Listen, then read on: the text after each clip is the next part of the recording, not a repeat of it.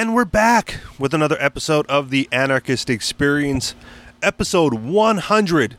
Can you believe that? A new milestone, triple digits, episodes of the Anarchist Experience.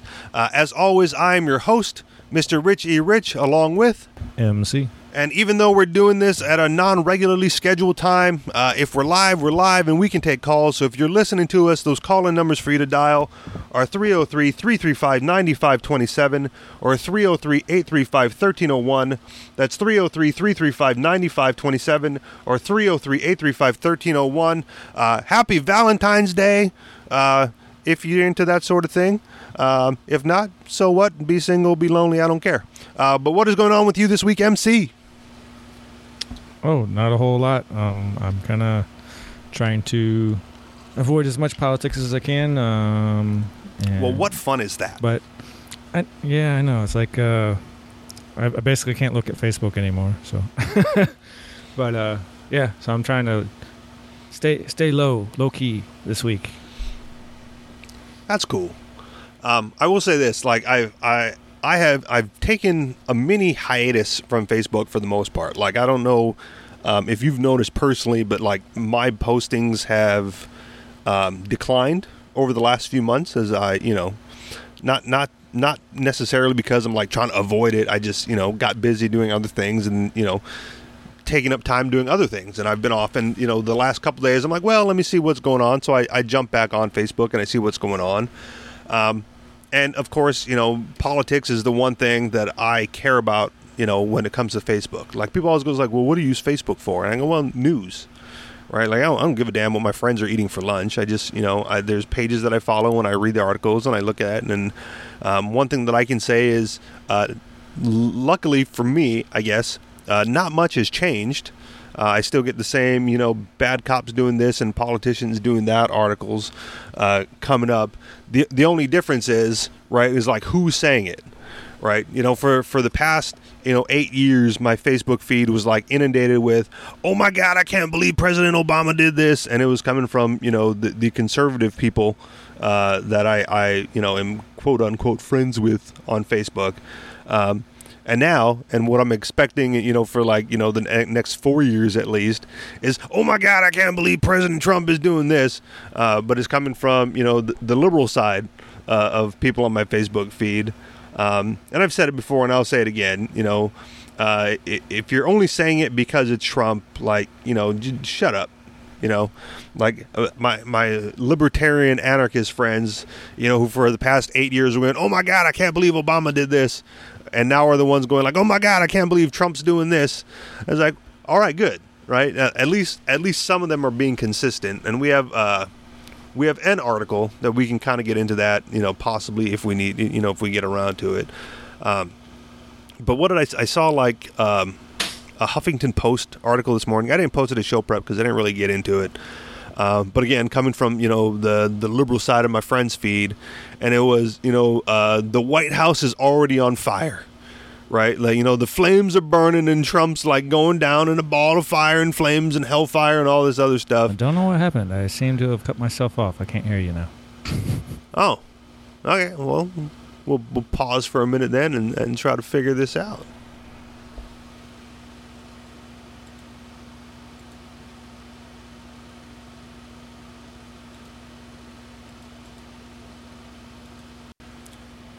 And we're back from a brief break to fix some technical difficulties. So if you were listening live, hopefully you can still hear us. If you're listening on the podcast, there was probably no break because we were smart enough to edit that out. Maybe. Who knows? You never know with me. But if you missed what I was saying, MC, I was just saying that, my Facebook feed has just changed from liberals attacking the conservatives attacking the president to liberals attacking the president. And I'm sending out a cheers and a thumbs up and a tip of the hat and, a toast to all the anarchist and libertarian-ish people out there who've consistently attacked the president and politics in general over the past 8 years and now moving forward for the next 4 years. So, and I was saying that we had an article that kind of got into that a little bit if we got around to it. Not sure if you had anything more to say before we started in with the headlines. I did see something on Facebook that was funny. It was this guy. he was complaining about the complainers, the people that say, either one of the presidents or, one of the parties or, somebody else is going to save them. And so the thing people were worried about is like, oh, well, these automatic vehicles, the trucks that don't have truck drivers are going to put truck drivers out of business. And what are they going to do? And what is Trump going to do? How is Trump going to save the truck drivers? And he was basically saying, screw that. Nobody's going to save you. The only person who's going to save you is yourself. And so you need to prepare for that because you can see it coming, and you need to do something about it. Get a new job. That's what he said. So, and he used a whole bunch of swear words. So it was interesting, at least. So yeah, I basically agree with that. And especially the point about the president. It doesn't matter who's president. The president isn't going to stop progress from happening. Hopefully not. I mean, it would take a lot for that to happen. So, so yeah, that's just what I wanted to say. Just the future's gonna come no matter what. You gotta prepare. Let me share this then, because this came up on. I posted this story on my personal feed as I was doing show prep for the shows, because I didn't really want to do it as show prep. However, now that you mention it, it is kind of funny. So I'm gonna read it to you, and then we'll kind of get into it. And I will say, when I posted it, my comment on the article was "Only in Trump's America." Headline, not show prep, but headline anyway.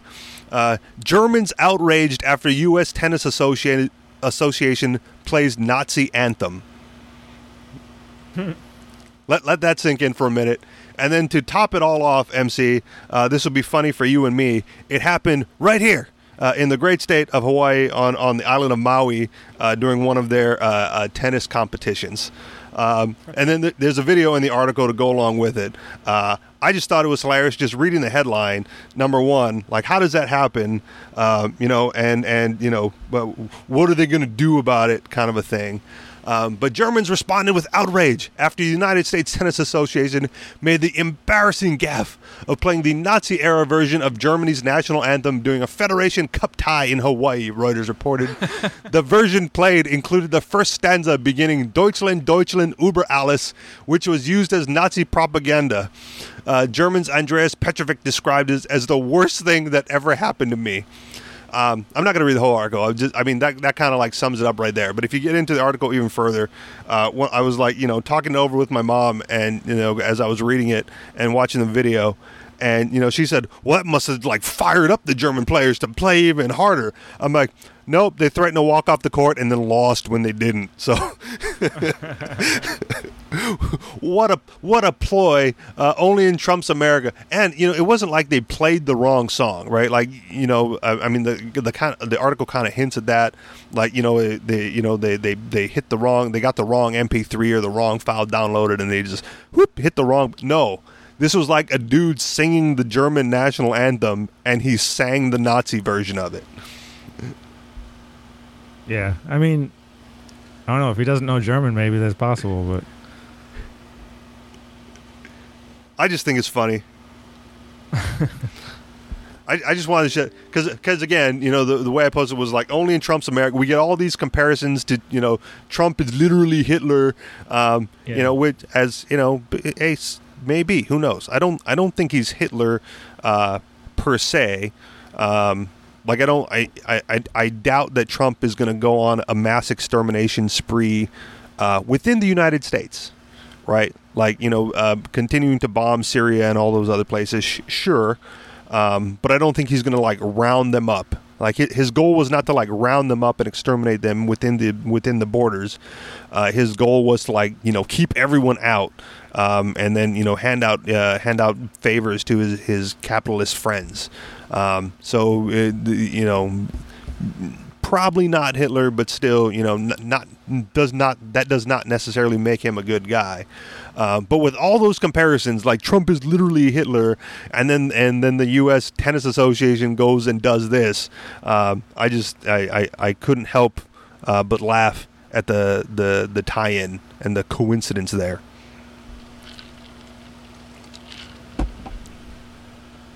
All right, shall we get into the real headlines? Let's do it. All right, headline from the actual show prep. This Indiana town wants to fine a community out of existence on behalf of private developers? Headline, public school system exposed for reporting parents to CPS for homeschooling? Headline, lawmakers and regulators act like they hate farmers markets. Headline, FDA helps drug company increase price of life-saving medicine 7,000%. Headline, Mexicans vow to fight Trump by jamming U.S. courts. Headline, exposing fake libertarianism. And finally, headline, sanctuary cities are nullifying at a local level. Any place you want to start this week, MC? Oh, the first one, Indiana town. All right. This was the last thing I found as show prep, and this, out of all the articles that I posted, this one may piss me off the most.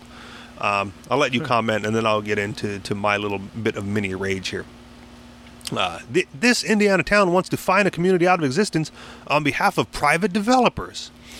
Members of a small, low-income community in Indiana are discovering that state-level protections that make it hard for cities to seize their property may not be enough. When city leaders decide to get into bed with private developers, there are all sorts of ways for cronyism to threaten the property rights of owners. When we imagine how a city or town seizes private property from citizens in order to hand it over to developers for special projects, we often think about eminent domain. Governments can force citizens to sell them their property, often for much less than it's worth on the market. While eminent domain was supposed to be used solely for public work projects, roads, schools, etc., the infamous Kelo versus City of New London Supreme Court decision set a legal precedent allowing governments to use it to hand over property to private developers for big projects. Some states that objected to this decision passed new laws to restrict how eminent domain may be used within their borders. Indiana was one of them.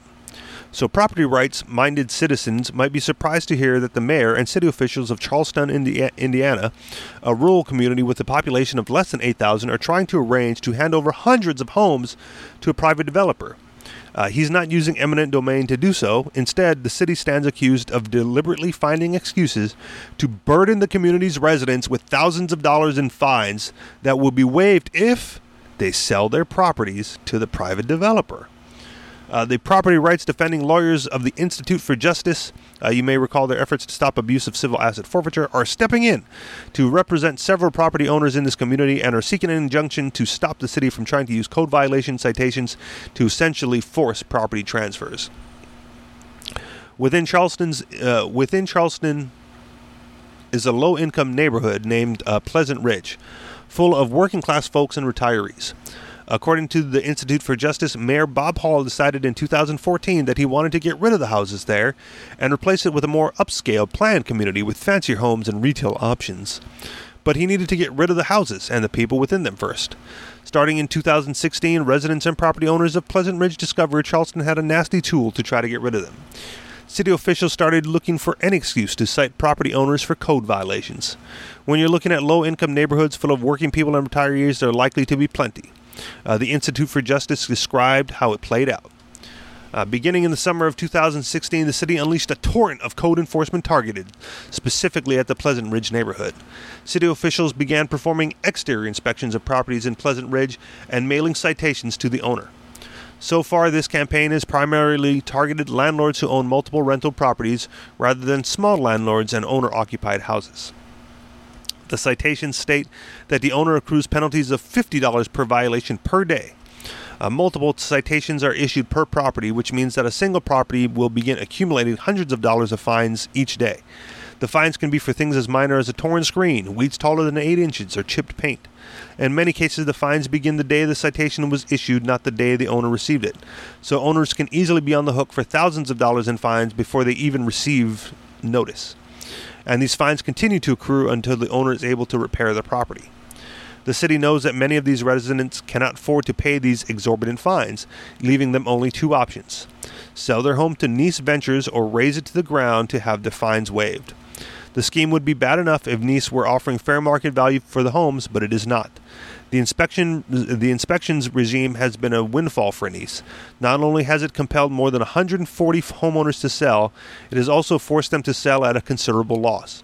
Most of the homes have tax assessed value of between $25,000 and $35,000, and they would be worth much more if the city had not caused the market to collapse by announcing in 2014 that it was going to destroy every home. One grotesque little detail from the Institute for Justice is that the city probably would have had to pay the citizens more for the property if it did use eminent domain, but this nasty little system lets the private developer get the property on the cheap.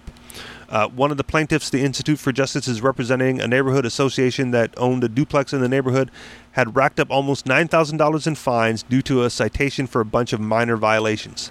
The fines bankrupted the association and resulted in them selling the property. The fines had not bankrupted the association yet, but they will if they are not thrown out by the courts.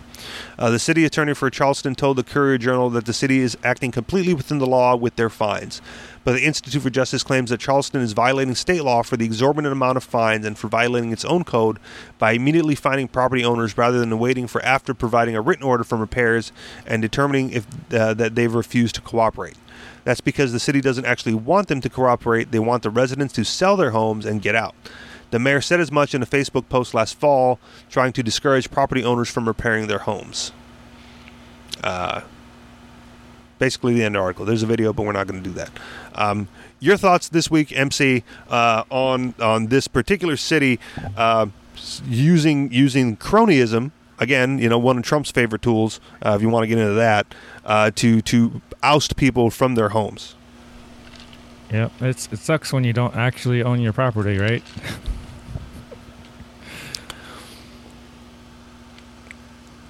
That could be part of it. I mean, like depends what you mean by that.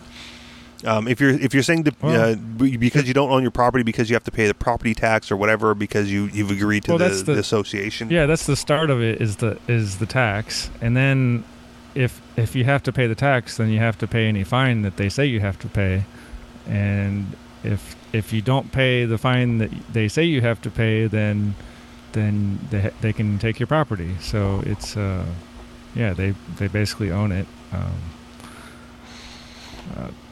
That kind of sucks. There needs to be more cities. I think there's some places in Texas maybe that you have a lot more property rights than in other places. So maybe places like Texas, the value of the property will go up after people find out they can do more with it. I don't know. Well, that was part of the article too. Was the property value dropped as soon as they said we're going to destroy all these homes? Like who would buy in that case?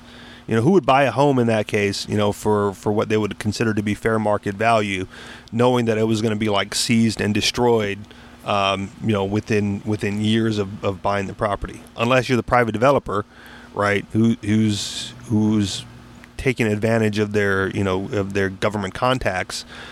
To get property for less than fair market value and basically stealing it out from under them, in order to build their own upscale houses and retail. Yeah, I don't know. If it was me, I might burn down the mayor's house. Burn down the mayor. Okay, yes. See, and that would be appropriate, right? Because part of the article said that one of the options that they have is pay the fines or raise the house, right? And if they're gonna I can see the point in some ways. Like, well, a little bit of money is better than no money, right? But at some point you go like, no, we'll as a community we'll raise the entire neighborhood and still not sell it, right? Just leave it there as a ghost town and with no houses on it. I would think that the assessed value for property taxes would be minor or low. Unless the city finds a way to tax the dirt for the lack of property that you own there, right? No, you must put a house up on this property, otherwise we're gonna eminent domain it. But I could just imagine like an entire, like an 8,000 home entire neighborhood just flattened, just as an FU to the state or the city in this case or whatever, for trying to take what's theirs. If we can't have it, no one can.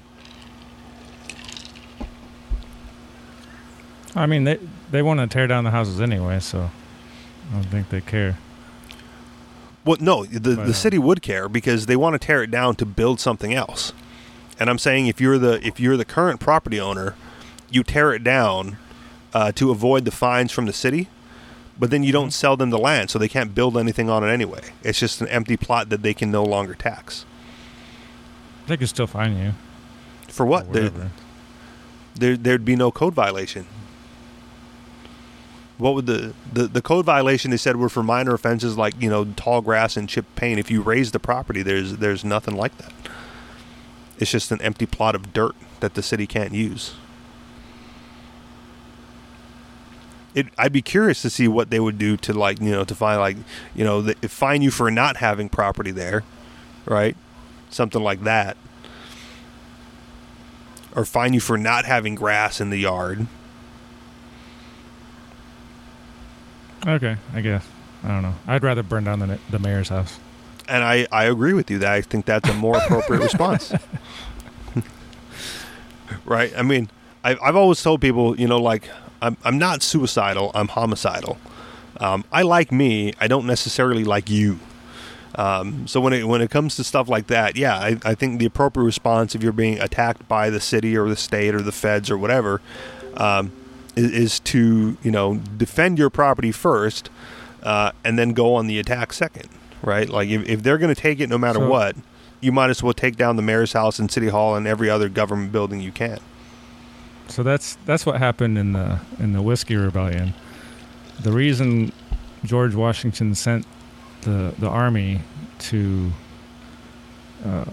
fight the rebels that were not paying their whiskey tax was because the rebels went on the offense and burned down the tax collector's house.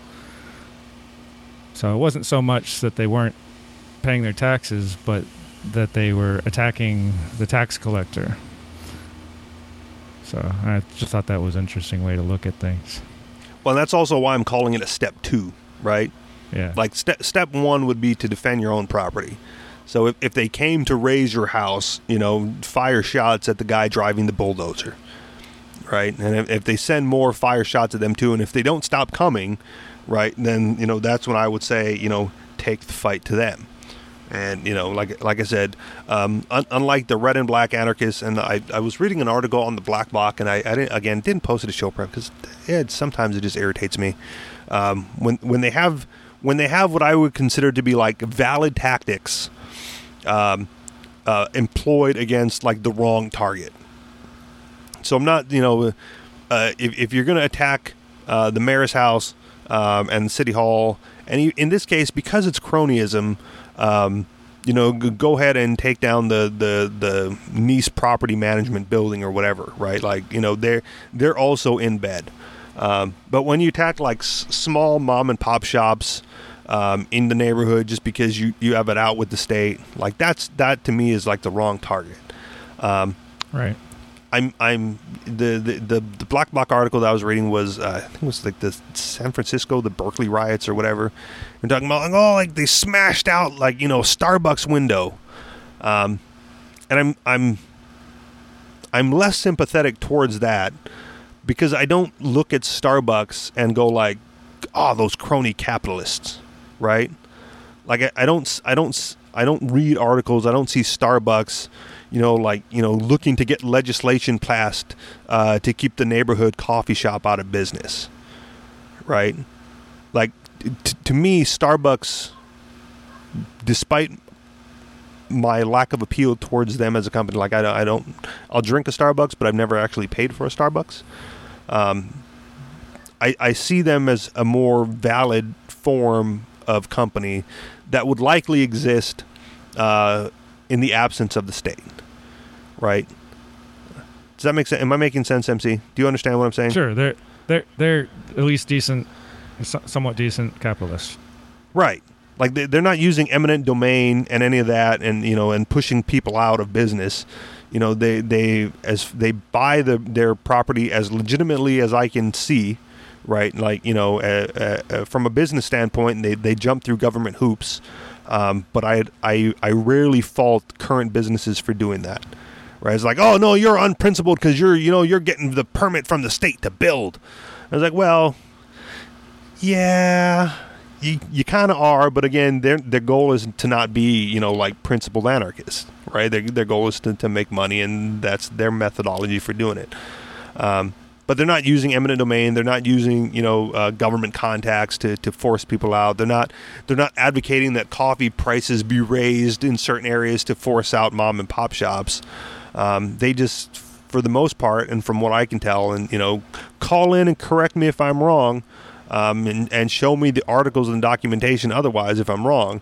But from what I've seen from Starbucks from its inception is they basically just outcompeted everybody in the coffee shop market by offering, at the time, was a novel product at a premium rate. And people and consumers got on board. Am I off the mark at all, MC, or is help me out here. I think we're getting sidetracked. Let's go back to... Well, I'm saying it because unlike I'm comparing the Starbucks to this Nice corporation, who's using Starbucks is competing legitimately. This Nice corporation is competing unfairly to obtain the property. So I mean, it may sound like I'm being sidetracked, but I'm doing my best to make a comparison where if you're going to go on the attack, right? If you're going to go black bloc style attacks against the state and against what you perceive as like bad corporations, there are certainly bad corporations that should be attacked, and then there are good corporations that I feel should not be attacked. And in my opinion, and again, I could be wrong about my understanding, is that Starbucks is a legitimate company and would be legitimate outside the realm of the state, and breaking their windows just because you're mad at the state is wrong. But if you were to go attack the Nice building for trying to steal property from legitimate property owners and using the state's fines and tactics to do so, that would be a legitimate black bloc opportunity. So I guess I'm calling out those violent protesters to do some violence and use those tactics against this type of corporation, or this one specifically, as opposed to just breaking and smashing any window of any corporation you see in front of you. Right. I agree. All right. What's next?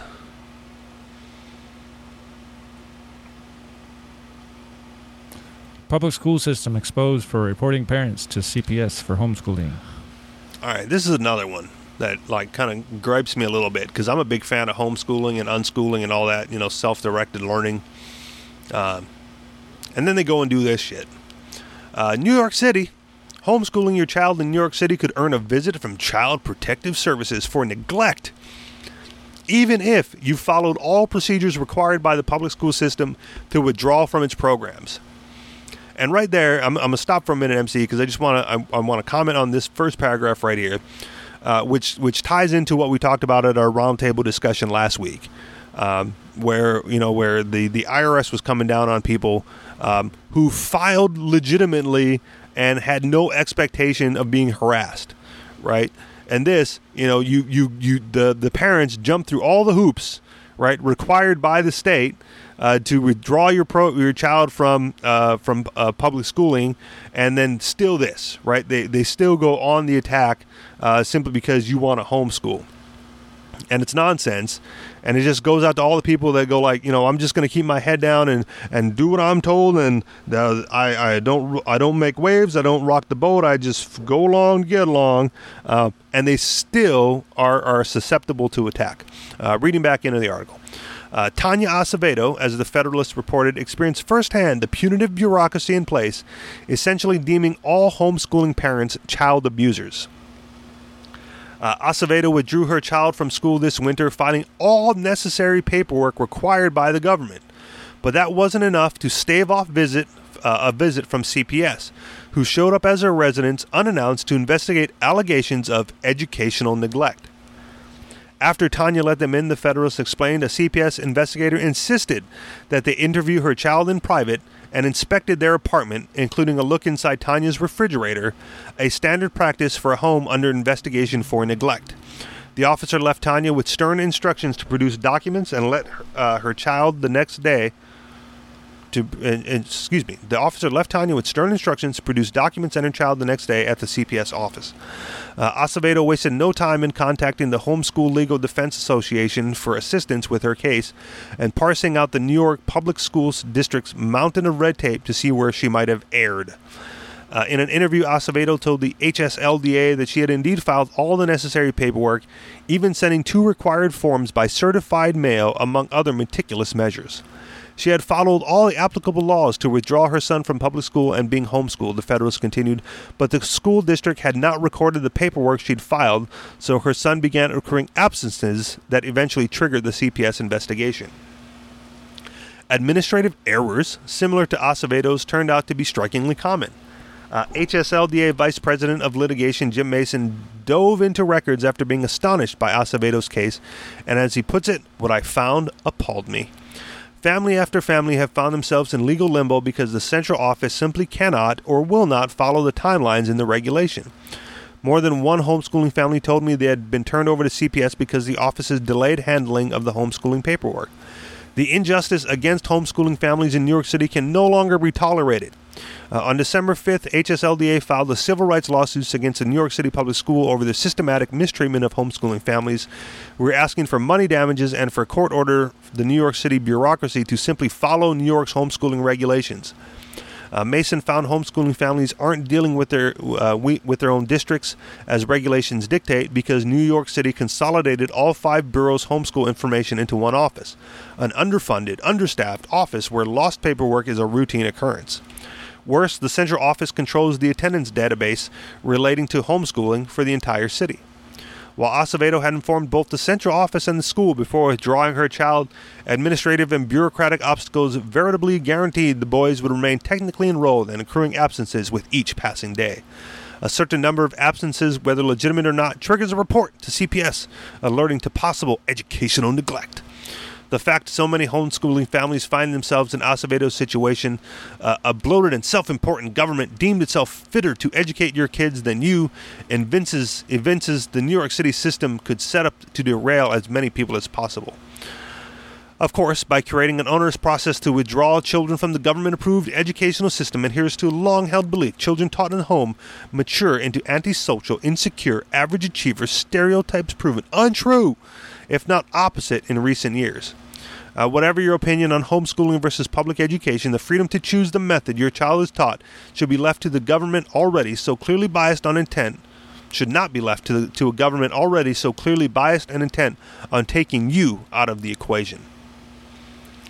Your thoughts, MC? It's amazing.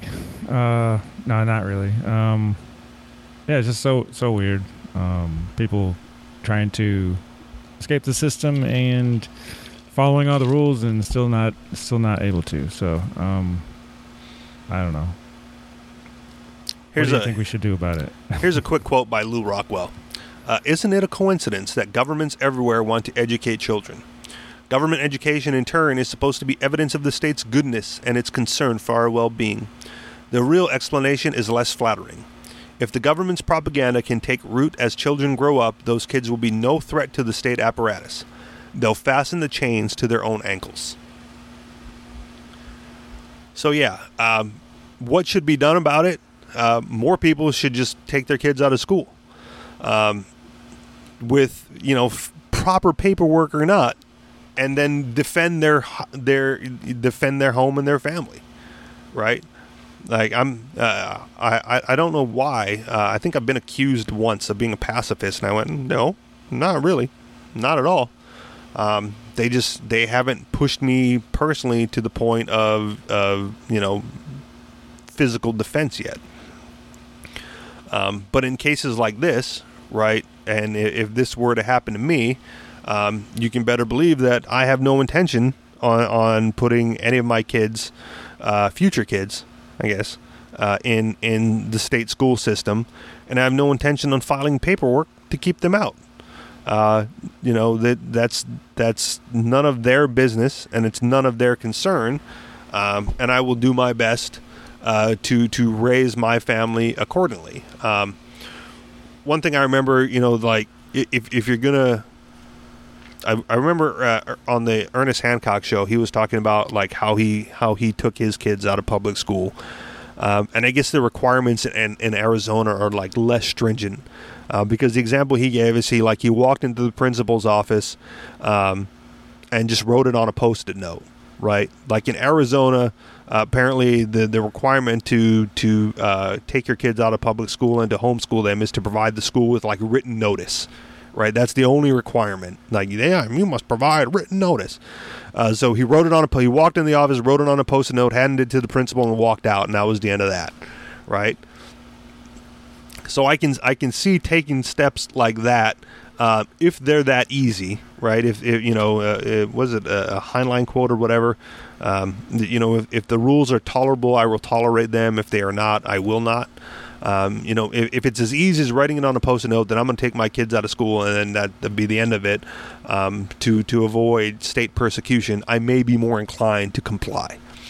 But if it's a bunch of bureaucratic mess and filling out paperwork and faxing it certified mail to the appropriate whomever and making sure you got the return receipt requested and here pay the fee for the filing and the application fee and all this other nonsense, you can better believe that I'd spend my money on weapons, rather than pay the fees.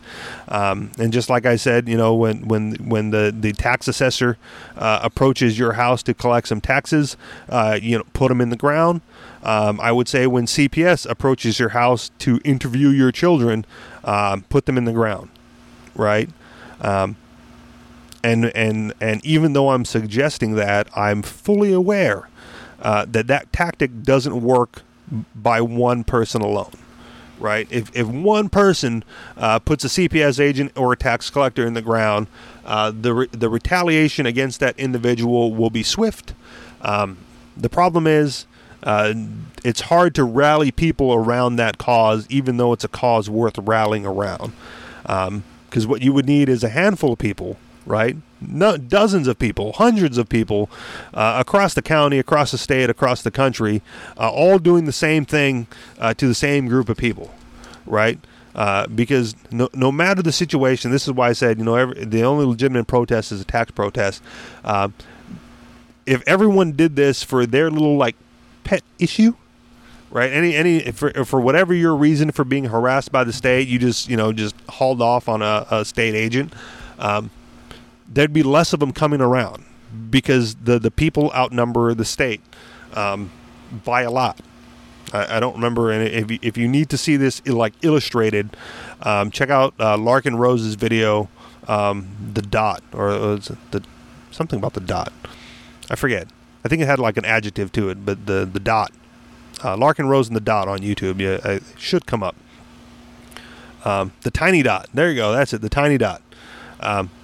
But check out that video for an illustration on how much our numbers could be if we all came together, right?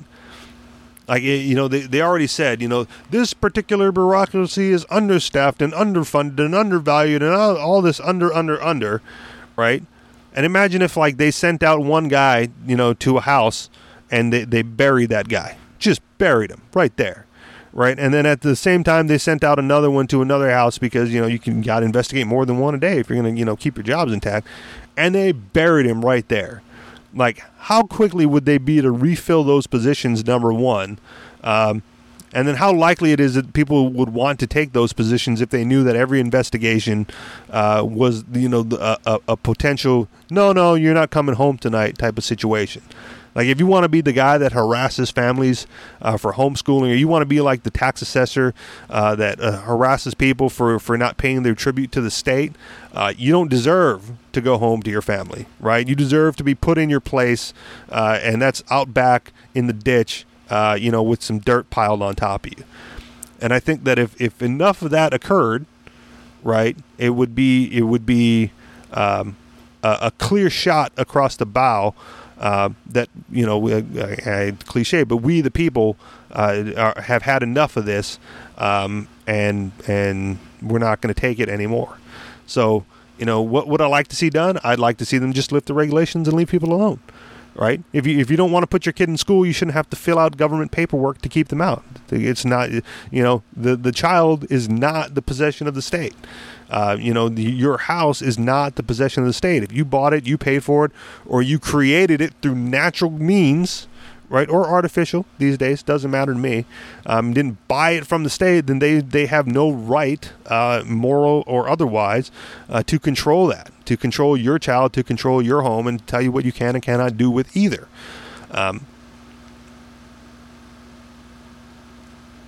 So yeah. So as long as they're not in control of it and you retain control of it, they should just leave you alone, or like I said, just go on the offensive defensive, right? If I wouldn't advocate going out and attacking the CPS office, but if they come to your doorstep, by any means necessary, as far as I'm concerned. MC? All right, loud and clear. We're going to move on. Is this a similar thing? Lawmakers and the farmers markets?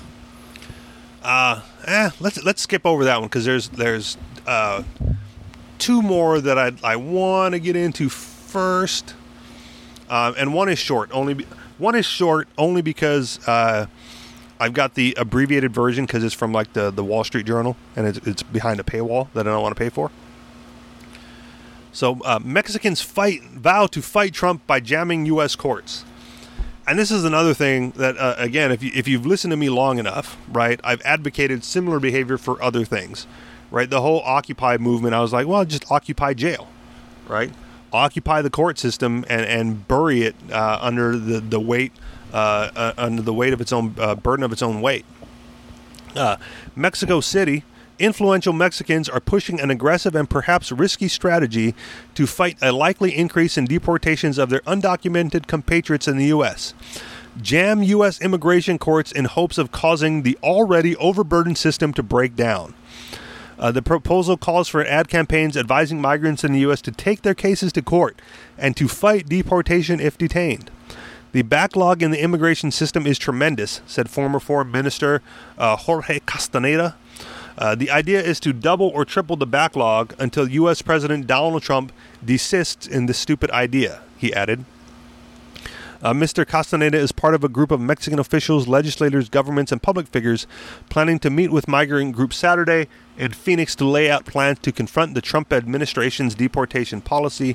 Mexico's government hasn't endorsed the strategy or group of Phoenix's mission, but it recently allocated some $50 million to assist undocumented migrants facing deportation.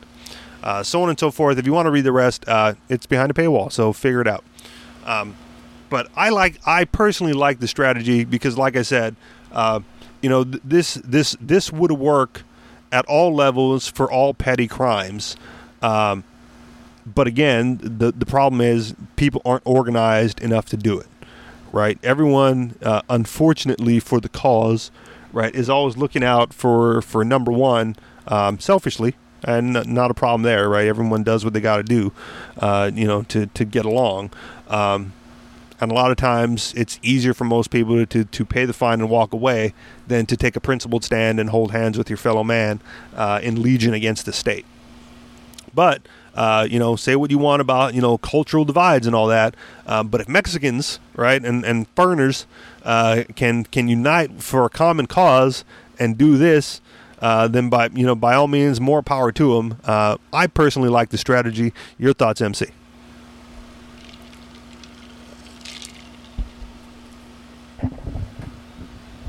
I would say it sounds like fun, but I try to stay out of prison. So yeah, good for them if they can put up with the system and go that route. Well, and they might not end up in prison though. Yeah, but I mean, jamming the U.S. courts. I don't know. I don't know if it'll work. I mean, see what I'm waiting for is for the next crash to happen. The market goes up and down, and eventually it's going to come down, and people are. I don't know. I think it's not going to recover eventually. It's just going to stay down for a while. And so then people are going to have a choice to make. You know, do I want to keep paying taxes for the government, or, you know, at some point people have to realize, like, the government isn't here for us. It's they're there for their own benefit, and they're not worth it. They don't provide valid services anymore. So, and I would say never did. Yeah, but I mean, as long as the economy is doing great,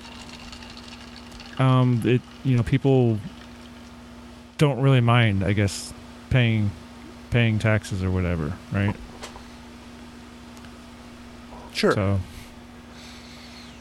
but yeah. So I'm just waiting for the next crash, and I think that wakes more people up. It's like when the last time the economy crashed, you know, Bitcoin started, and a lot of people started checking out Bitcoin because, you know, it was doing better than everything else. And gold and silver too. You know, gold and silver were going up. Right. So, you know, similar thing.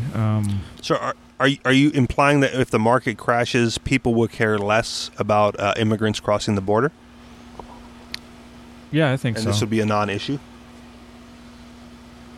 Well, I think as far as funding the courts to do their jobs, I think it'll be harder to collect the money. I mean, so in Hawaii they said the public pension system has lost $23 billion. And so they're going to have to raise taxes to come up with that, I guess. And, you know, we've already got a rail that, you know, is going to be $20 billion to finish. So, yeah, I think eventually people are just going to be like, you know, this is stupid. People are just going to start leaving. I think some people already are, but. Well, I came across another article that, again, I didn't post a show prep, but basically the gist of the article was the IRS, again, is going to be delaying tax refunds to people because some additional cost in processing the paperwork. Is that going to be enough? Are people who are like waiting all year to get their refund so they can go buy whatever it is they want to buy, or are they going to finally, you know, be up in arms for not getting their money back after they diligently paid and filed on time throughout the whole year? I think it's going to be after the next economic crash. So, yeah, it takes something major to make people question how things are happening. And so, yeah, so for me it was the 2007-2008 crash, along with Ron Paul running for office and pointing out that the U.S. government isn't really following the Constitution that closely. Okay. But what did the people do after that 2007, 2008 crash? Like, where was the uprising? Well, yeah, there wasn't much one, but like I said, it's the government hasn't gotten any smaller since then. So, yeah, eventually it'll be too much, I think. You know, what that point is, you know, I don't know. So, okay. I'm hoping. That's what I'm hoping for. Well, and then down. Okay, I'm not gonna bring you hometown, but I will say, like, in the interim, then, right, until that next market crashes, I've always been a big fan of burdening the court system, especially here in the United States. And one of the reasons that it works is because burdening the court system is a tactic that uses their rules against them, right? It's not even like outside of the system activism. I think it would be categorized as in the system activism. insofar as, at least in the United States, right, there's, the constitutional right to a fair and speedy trial.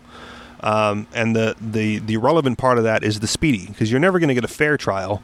But they have rules defining what a speedy trial is. And, they're always quick, at least in my experience, to point that out. And then, like, these are the deadlines from which everything has to get done.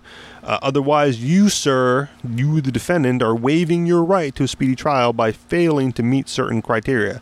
And if the prosecution fails to meet certain criteria, the case is, thrown out, dismissed with prejudice, for infringing upon your right to a fair and speedy trial. And what burdening the court system does is it backlogs it to the point where they can't get around to giving everyone a fair and speedy trial. So most of the cases get thrown out on that ground. Right, all these deportation cases, right? If you backlog it, 3 times what the backlog currently is, and it's already backlogged, then you're talking, the potential for a half or more of those cases being thrown out simply because they couldn't get to them on time. And that's, however many hundreds of thousands or millions of people allowed to stay where they were and not face deportation simply because they couldn't get around to it.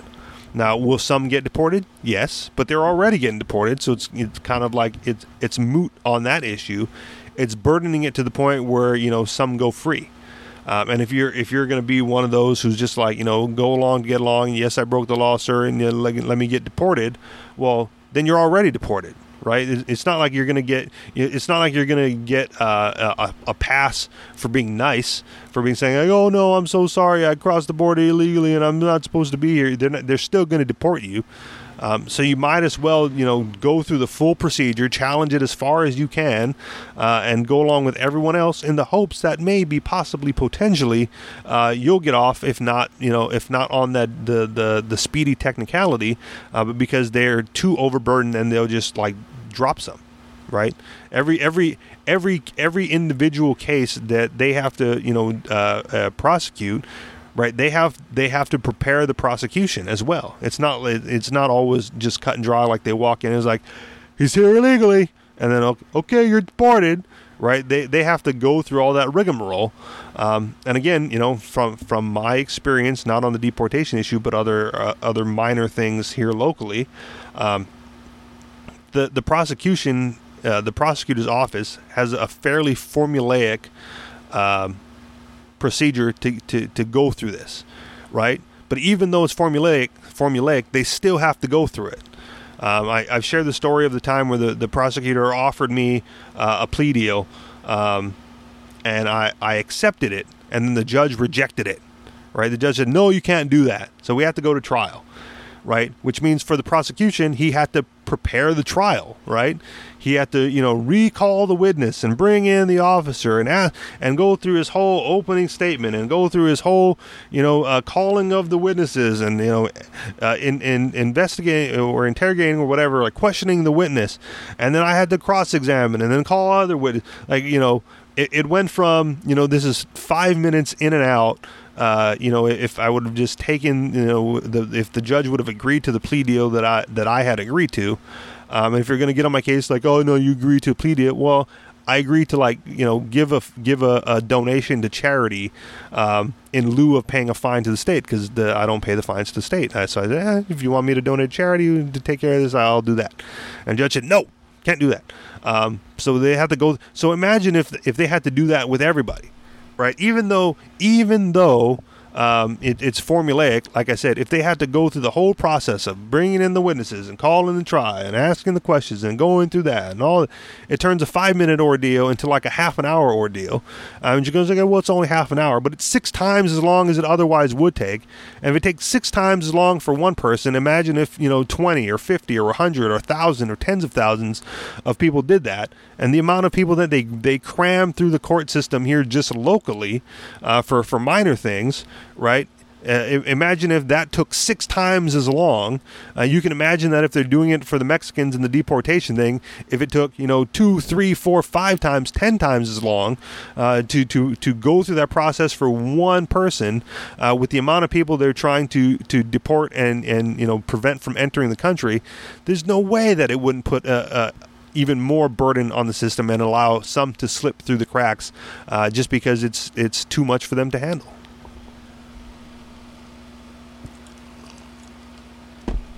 MC? All right. Well, I hope some people do that. Yes, and then when the system collapses, it'll be irrelevant. But at least until then, right? There'll be some getting in now, because who cares that they're here, right? If they're committing real crimes, then prosecute them for that, and even that I'm okay with. Vigilantism, right? If they're doing actual harm, just go ahead and take care of business. You don't even need the state for that. But if they're going to do that, then yeah. And if they're not doing that, then who cares? All right. How are we doing on time from the original start? Probably, I don't know. Probably got 5 minutes left. 5 minutes. Okay, let me read through this one, because this is another one. This is another one that... it's come up before, and I harp on it, and then someone else writes an article that presents the argument that I was thinking and have been making pretty clearly and concisely, and maybe better than me. But it's a fairly accurate representation on how I feel. Exposing fake libertarianism. The desire for state action is largely motivated by fear and concern. Leftists, for example, want the state to provide welfare and health care. They fear that people won't be able to survive or get treatment without it. Conservatives want the state to provide police protection. Without government police, they argue, crime would be rampant and life would be dangerous. Libertarians, on the other hand, have pointed out that the market and its voluntary transactions are superior to the state in providing any good or service. Interference by the state in the market constitutes violence, since there is no opting in or out by the parties on whom the state is imposing its will. The interference adds costs and time and leads to inefficiencies and distortions in the market. State actions, therefore, should be rejected for both moral and practical reasons. This is difficult for most non-libertarians, i.e. statists, to accept because their intentions to make society better are genuine. This does not excuse the violence they unwittingly propose, and it certainly does not make the outcomes of their interventions any better. This also applies to some libertarians who have recently begun to look to the state for solutions for problems a bit more complex than usual. There have been calls to enforce border controls, institute a universal basic income, engage in wars overseas, and more. If you are a libertarian and want to use violence of the state to get what you want, how are you different from any other statist? Quick answer: you're not. Reading back in the article, you say, but my goals are pure. I want to do what's best for everyone. I'm not muddled by biases and ignorance of economics and ethics. But isn't that exactly what every other statist says? No one ever says, my goal is to ruin the lives of people who will be affected by this program. The fact that you advocate a prescription for central planning demonstrates that you have what F.A. Hayek referred to as the fatal conceit. The implication of central planning is the possession of perfect knowledge and the solution to the economic calculation problem. The common rebuttal to this is the best we can do at the moment. We don't have the framework for a stateless society yet. Maybe they will say that the welfare state needs to be eliminated first, or that Muslim extremists need to be dealt with before we can pursue ideological purity. But this would require the use of the institution that has the root of the problem to solve the problem. Furthermore, this again is the same argument that the statist would use to defend any state program that he supports. The statist would concede that if people weren't selfish, short-sighted, stupid, evil, etc., then maybe the libertarians' proposed market solutions would work. But this is not a representation of reality, argues, so the state is necessary to implement solutions. If libertarians are to claim intellectual and moral high ground over statists, then they ought not use the same arguments and solutions as statists. Your thoughts, MC? Damn it, I'm a statist. You and your damn universal basic income. It's going to be a sticking point. Yeah. I'm not sure. It's like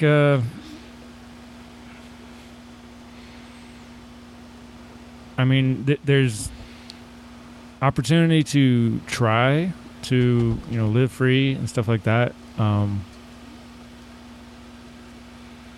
But how much difference is it going to make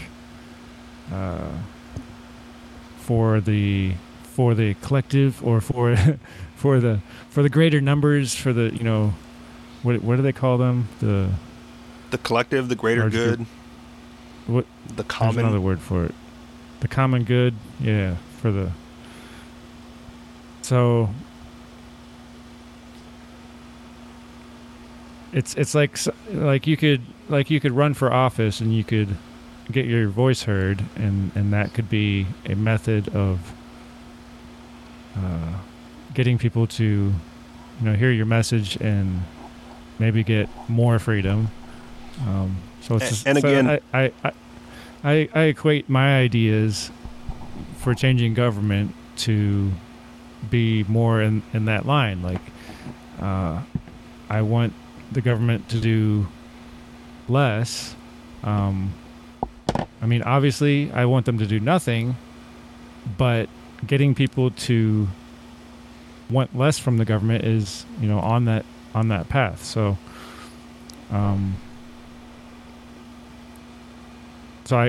what my method of using the universal basic income is kind of reversing, or it's getting people to be self-interested in where the money is coming from and going to. And that's important because most people have no clue. Once you change their hearts and minds by giving them a universal basic income, how do you take it away from them? Yeah, and that, like I said, I don't even know if that's even possible either. So, I mean, there's a whole bunch of people that work for the government that get paid more than the average idiot that has a normal job, and those people won't quit their job. Yeah, and well, that's why you'd have to fire them. But that's what I'm saying. They don't even realize that they're basically stealing from people. Their money comes from theft, right? Or right. they justify it, and it's just normal to them. So there's people that are getting basically free money to sit at their computer desk or whatever, and they still complain about not getting paid enough money, right? So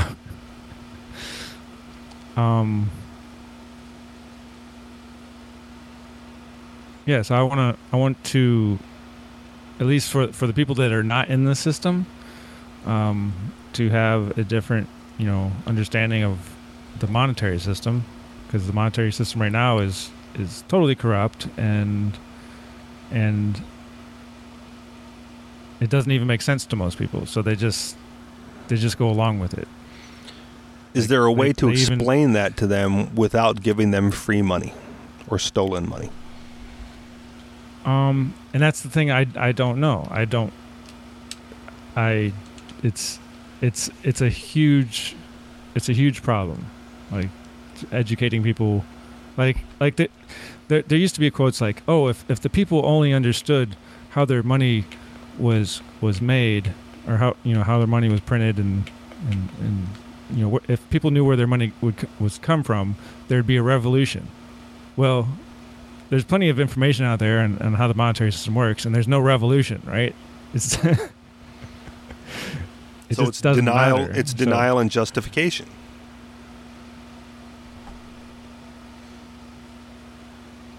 And I wasn't even making this about the universal basic income. It came up as an example, and I know that's like a sticking point between me and you.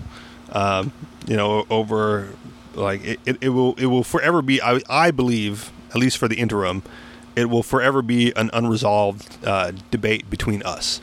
But even for even for the border wall and the Libertarians for Trump movement during the presidency was, in my opinion, like an aberration for libertarianism in general. right? When you had Right. people going like, well, now is the time to forego all principles and get pragmatic about politics, right? From very well known and the upper echelon of libertarian thinkers, to take that route and just put on the back burner all the principles that they've espoused for all the years and decades prior, because now the threat is too great for principles.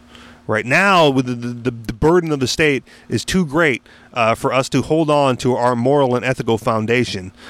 We can no longer, tolerate such injustice that allows us to continue to speak out against these things. Now we must be pragmatic and go the route of every other statist who ever casted a vote for any politician who said is the lesser of two evils. Right now, suddenly now is the time. And I had a problem with that then, and I still have a problem with that now. And this article, again, just highlights some of my thoughts or, makes them a little bit more concise. And that, no, and I wouldn't even say at this point, like, the no true Scotsman fallacy doesn't even apply. Right, no true libertarian would advocate for those positions because they're antithetical to libertarianism in general, and what is commonly understood as the libertarian positions. Right, if you want to hold those positions, fine, but drop your title of libertarian.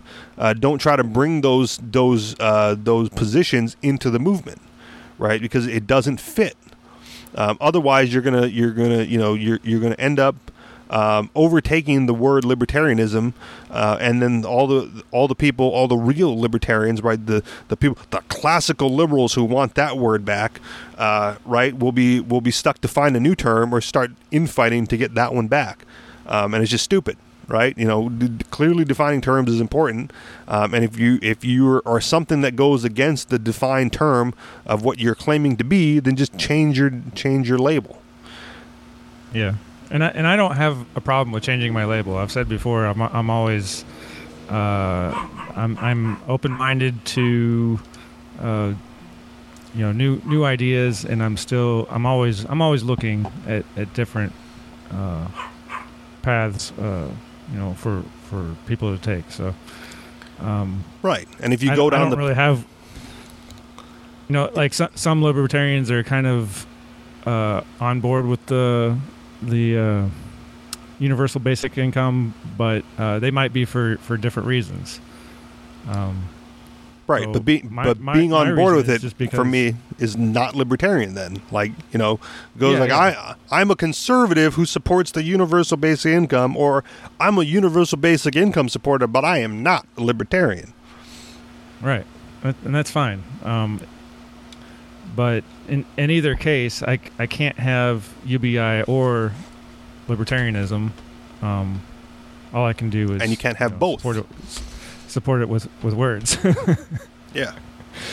So from my outside looking in, like I could tell people that I think UBI would be better than the system that we have now, where the bankers and the government get to take advantage of the money first, and everybody else is just left confused, like why their life sucks so much, See, why they have to pay so much taxes. And when you phrase it like that, right, I would tend to agree with you, right? Universal basic income would be better than the system we have now, but I will still not advocate for either, right? Because I think there is a far better solution further down the scale, that if you're only considering like this versus universal basic income, right, and you haven't even considered the further down the scale, let me introduce that into your consciousness and give you the best third alternative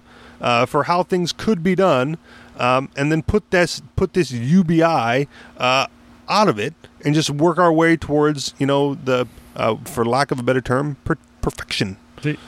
See, for me, the UBI is just a tactic. It's not so much the end goal. It's like, if I could get people to be more selfish, then I can get them to smash the state, and the only thing we would have left after that is a market and UBI. Okay. It's so getting to a place where all we have is the market. That's the ultimate goal. Getting them to smash the state and replace it with UBI first is one step towards that. See, and I'm coming from you on the other side of the spectrum, because I think people are too selfish to come together to attack the state as a collective. Right? It's what I've been saying all show, is if we were less selfish and could come together for a common good and a common enemy, I think more could get done. And you're saying people aren't selfish enough to even see the benefits of selfishness, and we have to move them in that direction. They're not selfish enough. Most people just get along and go along. Like most people. Well, the get along to go along is the selfishness. That, in my opinion, that's what makes them selfish. For most people, asking for a raise is not even part of their, being, their brain structure. They it would not occur to them, like, oh, if I'm not happy with the amount of money I'm making, I should ask for a raise. Whether they get it or not is a whole different story. But I don't think that's selfish. I don't think that's necessarily selfishness, though. I think that's fear. Fear of rejection. If you were selfish enough, you would get over it. And that's what I'm saying. Most people are not selfish enough. They're just going along. They accept whatever they're given, including government programs that really suck and that cost way too much. And that's part of the problem. I think the people in the U.S. have had it too good for too long, and that's why I say I'm being 100% serious when I say that, like, the next crash, I think is going to really wake a lot of people up, a lot more than the last one. I think, developments in Russia and China and countries actually actively working, against the U.S. economy and against the U.S. dollar. If that happens, if Trump can prevent that, then, we'll kick the can down the road a little bit longer. All right. If you can't, then it's going to be a wake-up event for people in the U.S. that have been paying too much for shitty service for too long. All right, fair enough. We'll leave it at that. Any final thoughts? No, that's fun. All right, let's wrap it. Thank you very much for listening. A couple of things. A toast to the next crash. May it come down. And here's to 100 episodes. And hoping for, cheers to 100 or so more. As long as we're doing this, we're having some fun. Thank you very much for listening. You guys know where to find us, anarchistexperience.com, facebook.com/anarchistexperience. Join the discussion, finally, in the groups, because that still exists. Facebook.com/groups/anarchistexperience, where we post all the show prep. And if you want to contribute to the show financially, because, we're selfish too, and we want money, and we're asking you for a raise, just go ahead and do that through Patreon, because that's where we do it, patreon.com/theanarchistexperience. Thank you very much for listening. We'll talk to you all sometime next week. Peace.